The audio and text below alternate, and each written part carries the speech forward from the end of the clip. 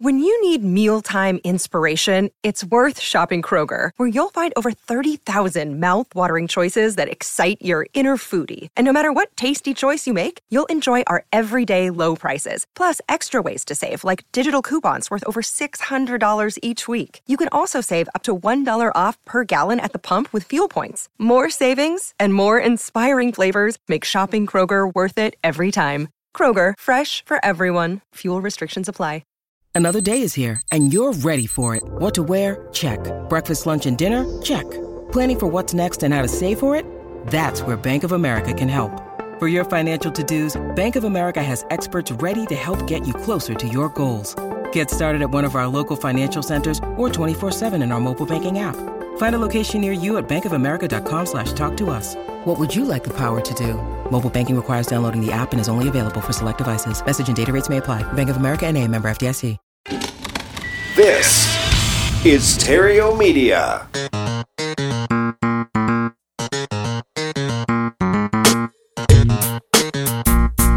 Success in real estate has nothing to do with shiny objects. It has everything to do with mastering the basics. The 3 pillars of real estate investing: attract, convert, exit. Matt Terrio has been helping real estate investors do just that for more than a decade now. If you want to make money in real estate, keep listening. If you want it faster, visit reiace.com. Here's Matt. Hey, Rockstar, Matt Terrio here from Epic Real Estate. Have you ever wondered how to use debt to build wealth? I mean, how does they do that? I mean, it almost sounds counterintuitive, right? Well, debt certainly can be used to build wealth, but not how you might think. And this is important if you want to get wealthy, because if you get this part wrong, the richer, they're just going to continue to get richer. You're going to scratch your head endlessly, wondering, in spite of your best vested efforts, you're going to be wondering why it's not happening for you. But if you get it right, you'll establish confidence and certainty around building your own wealth. Like, you'll have no doubts about it happening for you. And you're likely going to be pleasantly surprised by how fast it does happen. Right? And that's if you get it right. And speaking of getting it right, you may find this interesting. This is among all of the Fortune 500 companies. Of all those companies, only 10 of them carry zero debt. The rest have significant debt on their books. But even those 10 that don't, they didn't start that way. And there lies a clue. Alrighty, so let's look deeper to see if we can bring the relationship between, debt and wealth. We'll bring that to the surface so that anyone can duplicate these get wealthy results, especially you. Alrighty? And to help you with this, I've got 5 points for you with regard to how to use debt to create wealth. The first one is good debt versus bad debt. What's the difference? And really, just no conversation about debt would be complete if you didn't start with defining the difference between good debt and bad debt, because there's a big difference. For the most part, debt, it's a 4-letter word for the majority of people in our society. Live debt-free is normal, traditional advice. I mean, especially if you're among the millions of Dave Ramsey or Susie Orman fans, as they are in almost perfect agreement that all debt is bad. And the reason that they subscribe to that idea is not necessarily because they believe it, but the reason they subscribe to it is the average person is terrible with money. And that's their core audience, the average person. And they assume that if you give the average person debt to use, they're going to be reckless with it. It's going to get used on stuff like cars and vacations and restaurants and clothes and stuff.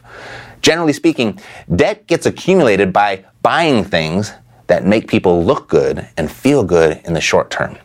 Yet these things, they depreciate in value, and often very quickly. So if that's the kind of debt we're talking about, then hey, I agree with Dave and Susie. This type of debt is bad. But in that context only. In the context of the Fortune 500 companies we just talked about, debt is an essential resource to grow massive wealth, to look good and feel good in the long term, and appreciate in value, to produce income and provide tax advantages. And since debt does all that, then in my book, debt is good, and even great under certain conditions. So with that said, let's just keep the distinction simple. Debt is bad when paid back by the salary or the job of the person that used it. Debt is good when it's paid back by the growth of the business or the investment that uses it. Bad debt costs you. Good debt pays you. That's the difference. Alrighty, so let's focus from this point forward. We're just going to focus on good debt. All righty? So number 2, why do the wealthy leverage this type of debt?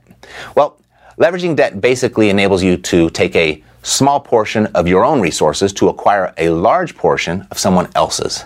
The common and popular belief of leveraging debt is to multiply returns. That's what people think it's all it does, which is true because it does do that. But its purpose and benefits, they go much further. You see, the use of debt empowers the borrower to gain full control of an asset, which gives the borrower the full benefits of the asset without fully owning it. And those benefits, they can be revenue, it can be appreciation, depreciation, and use of the asset. As well, long-term debt puts you on the same side of the economy, with regard to transferring wealth, with regard to transferring ownership from the lender to the borrower. And we do that through amortization. And when done right, it's the asset itself that does the work to pay down the debt for the borrower, not the borrower. Further, due to inflation, the money used 10 years, 20 years, 30 years from now to pay off today's debt, it's going to have less value. So the asset typically hedges against that loss, especially when it comes to using leverage with real estate, which is one of my favorite ways to leverage debt. And although I do have 2 more ways that I'll share with you, let's do that now. I guess no time is better than the present. And so that brings us to where should the leveraging of debt be used to create wealth? So where to use debt? Because there's a lot of options. There's many options for where we can use it. And I recommend to most people to try and limit their use of debt to a certain type of asset, specifically controllable assets, meaning assets that you have control over. And I really wish someone would have shared this with me much earlier in life, as I've learned this painful lesson more than once. And I can be a slow learner sometimes. But I do learn, eventually. Here's what I mean. There's really nothing more frustrating than when you've deployed the use of leverage and that deployment fails to meet your expectations due to someone else's doing. It wasn't your fault, their fault. But it is still your responsibility. So when leveraging debt, participate, stay in control as much as you can. At the very least, just stay involved. And here are my 3 favorite controllable assets that I would recommend using debt on. And I prioritize them like this. 1, yourself. Invest in yourself, meaning education, training, mentors, and associations in the interest of becoming competent in the acquisition, management, and disposition of what it is that you plan to use the debt for. Basically, make yourself better. Make your network better. Because you can control you. That's a good investment. 2, use debt to invest in your business with regard to anything that will improve, directly or indirectly improve, the revenue and the value, and most specifically, the profit that the business produces. Because you can control your business far more easily than someone else's. So get your business straight before looking at others to use debt to invest in. 3, invest in real estate, as it really is the final frontier where the average person has a legitimate shot at creating significant wealth.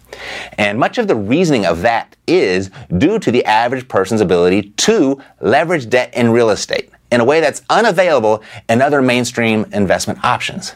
And that brings us to my 4th point, the how, right? How is it used to build wealth? And I'm going to use real estate. I'm just going to stick with this as the model. But these principles, they can be applied to other assets as well. So I'm going to use some really simple numbers too, just to keep the math simple. And do your very best to not get bogged down in the numbers. Place your focus on the concept of how the leveraging of debt builds wealth and builds it much faster than you could without it. Because as long as you understand the concept, you can then later go back and you can just plug in your own numbers, right? Plug in your own numbers that correlate with your own resources and your own asset class, your own market, and your own financial goals, all right? So just focus on the concept. And so for an example here, we have a house valued at $100,000. And you just say you were able to find a motivated seller and acquire that property at $80,000. Now, that's what we show people how to do at the Epic Pro Academy, by the way. And it's not terribly important right now, but if you feel this is impossible or really difficult to buy at a discount like this one, it's not. So the Epic Pro Academy was worth mentioning just for that, in case that's what you were thinking. Because, we do it here in my office on a daily basis, and I've showed thousands over the last decade how to do the same. Anyway, we're purchasing this $100,000 property for $80,000. We're going to place 20% down, $16,000, and then we're going to leverage the rest from a bank, $64,000. We're going to do that at 5% for a traditional 30-year loan, giving us a monthly payment of $344. So we now control this property without fully owning it. But the control, it gives us the right to any revenue the property can produce, the right to any appreciation the property experiences, the right to all of the tax advantages through depreciation and business deductions, and the benefits of the amortization, the paying down of the debt, the transferring of ownership, as well as the preservation of our money's value through real estate's hedge against inflation. We leverage debt here to take a small portion of our own resources to acquire a large portion of someone else's. See how that worked?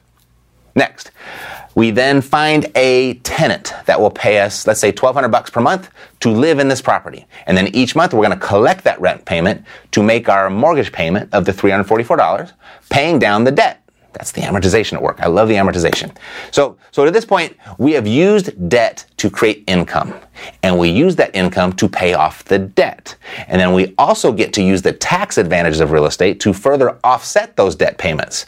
It gets really exciting when you start looking at that. The tax advantages include the deductions of the cost of borrowing the money, the deductions from the management costs, the depreciation deductions, and all the other allowable business costs. You get to deduct all of that. And those tax advantages, they add up pretty quickly, often to the point where you can show to the government, look, Mr. Government, Mrs. Government, I lost here on paper. At the bank, you actually made a profit. There's more money in your bank account. And you can do this legally, honestly, ethically, and even with Uncle Sam's blessing.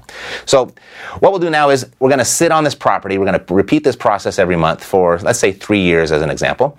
And here's what happens during those 3 years. So let's look at appreciation. The national average housing appreciation since 1968 per the National Association of Realtors is 5.4%. I'm going to be more conservative than the average just to demonstrate that you don't need massive appreciation to get wealthy like so many people think. All right, so we're just going to cut that appreciation down to 3%, which would cause the property's value to jump to $110,000. So then when we add in the 3 years of debt pay down, that gives us that principal pay down of $3,000. And then when you now just factor in the original equity with the appreciation and the principal pay down all together, what that does is it gives us a brand new equity position of $49,000. So through leveraging debt, we have turned $16,000 into $49,000. That's like a 300% return in 3 years. Pretty slick, right? Yeah, it is. But it gets better. It gets way better. So it gets better when your wealth starts to multiply because you can now leverage that $49,000 of equity into new debt to acquire 3 more of these properties. And then you just repeat the process all over again. And in 3 years, do it again into 9 more properties, of which will give you 13 total properties in less than 10 years. So just keeping the math simple, you've turned $16,000 into a small $1 million real estate empire with somewhere in the ballpark of, $400,000, $500,000 of equity. The type of returns that would cause Wall Street to blush. And I haven't even factored in the positive cash flow from the rent along the way. That's typically what we talk about here is cash flow, cash flow, cash flow. I didn't count that yet. Now, I can feel it right here through the screen. I can feel the vibes. You're trying to do the math. I can hear your wheels turning, and you're thinking of countless hypothetical scenarios as to what you just saw, how this would not work. Well, if that's the case, instead consider focusing on the countless hypothetical scenarios as to why it would work. Obviously, it does work. The concept I just showed you is responsible for more wealth for more people than anything else that you can think of. So my only intent here is for you to understand the concept of how debt is used to create wealth. The more debt you have, the more money you can make. The more money you make, the more debt you can get. And it may seem like it starts a little slow in the beginning, but it snowballs pretty quickly as you just saw.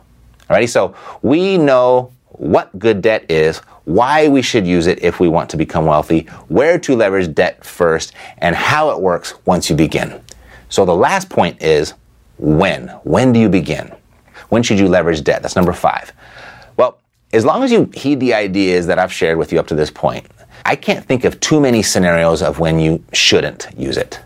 Yeah, use it as often as you can. If you want to build your wealth faster, that is. You want to go slow, don't use it. Also, when using debt, it frees up the cash you do have to use elsewhere.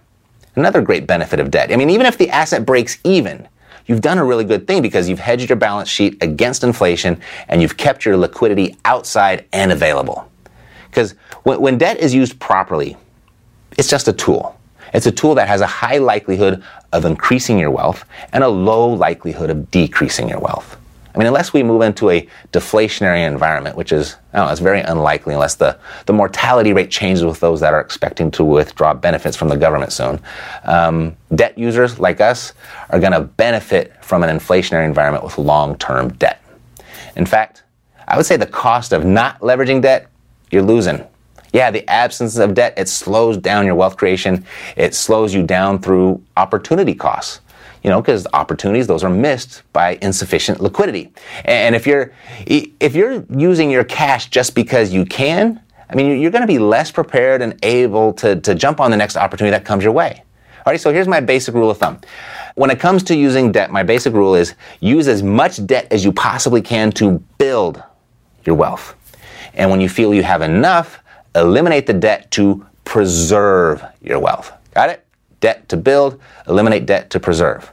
I mean, ultimately, debt, it creates speed. It creates speed because it can create cash flow. And the faster you create cash flow, the faster your wealth and your financial independence is going to grow.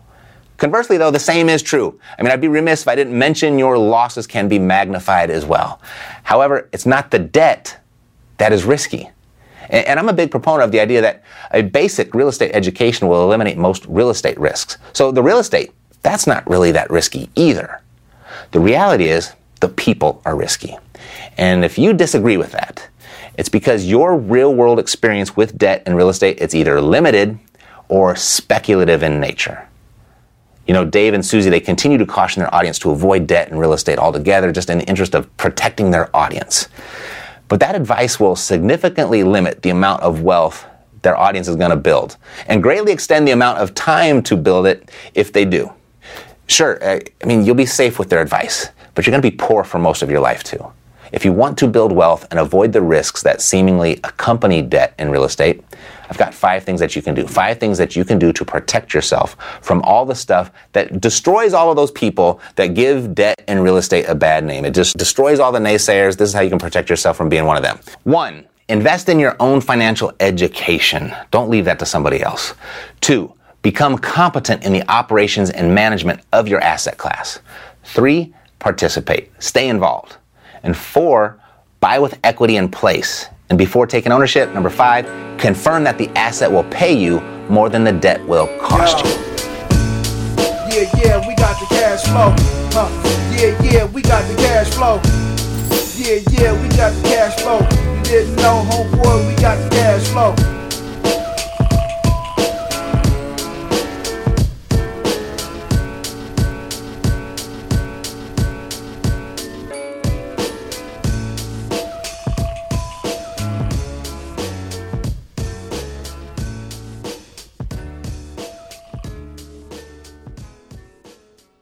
This podcast is a part of the C-Suite Radio Network.